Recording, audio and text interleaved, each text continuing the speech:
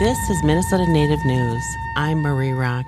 Migizi Communications, a long-standing Native organization that supports and empowers youth, lost its new building to fires that destroyed it and many others during the unrest following the murder of George Floyd. Here's reporter Leah Lem speaking to Kelly Drummer, the president of Migizi Communications, about what occurred after Memorial Day and what has happened in the months since. Memorial Day and George Floyd's murder, a terrible event in Minneapolis, and then the resulting protests and lots of destruction that happened. Can you talk a little bit about what was happening at Migizi during that time frame? Wednesday night, the second night, my husband and I went down at about 9 o'clock. There was just more and more destruction kind of happening. We were blessed because that night our building was untouched. Every other business had been broken into. Then on Thursday morning, we had a staff meeting, and I suggested that we hire AIM Security, American Indian Movement Security. When the police withdrew from the 3rd Precinct, it became just very destructive. And I just want to state, I really understand that hurt and anger that was happening in our community. I always feel like out of anger and hurt, sometimes comes destruction. AIM Patrol left at about 12:30, 1 in the morning, when the liquor store was burning and there was news that the gas lines were going to break. But my husband and my daughter and I ended up seeing the post office on fire and all the buildings on our street on fire. It was a matter of time when we started seeing cinders falling on our roof. And so we left. And then I went back at 5 in the morning. About 5:30 in the morning, the state troopers were there and our building was burning.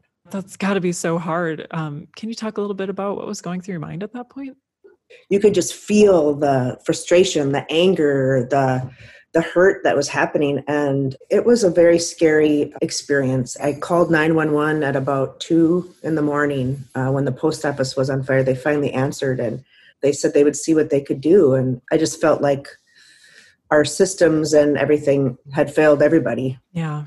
So I heard, even though so much was destroyed at Migizi, the fight with the fire and the sprinkler system going off, even through that the medicines you had at Migizi were spared. A huge paper mache missing and murdered Indigenous woman. She was standing in the front, and behind was a bookshelf with various pottery and some of the medicines and birch bark baskets. And behind the woman, everything was dry. My mom was there, and she was like, "Oh my goodness, even the matches were dry. Like you could have just smudged right there." It was pretty amazing.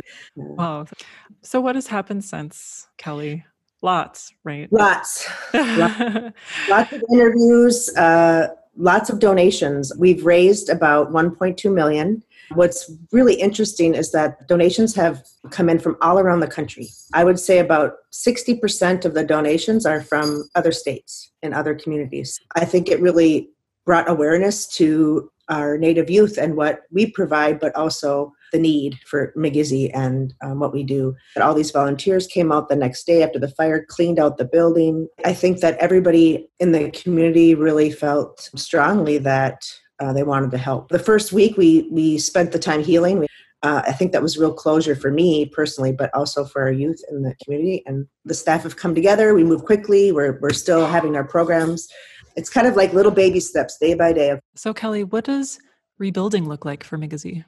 We have a rebuild committee of our board, and we're looking for space in the area to rent, then focusing on what does it look like to rebuild. We're holding strong together. One of the things that we're doing, we started it last week, is we're putting together medicine bags and kits and a letter to all of our youth that we serve, and we're delivering them to their homes. We have the 4 medicines and a gift card and a little letter in there letting them know we're still here. Do you have any other reflections from this last month? Out of all of this that's happened to Migizi and our community, I think that it was needed in order to create the change and to create the visibility of the injustice in our world. If you can come out on the other side, things can only get better. We are blessed with all these people that have come forward and are supporting us. For Minnesota Native News, I'm Leah Lem. Minnesota Native News is produced by Ampers, diverse radio for Minnesota's communities, made possible by funding from the Minnesota Arts and Cultural Heritage Fund and the citizens of Minnesota.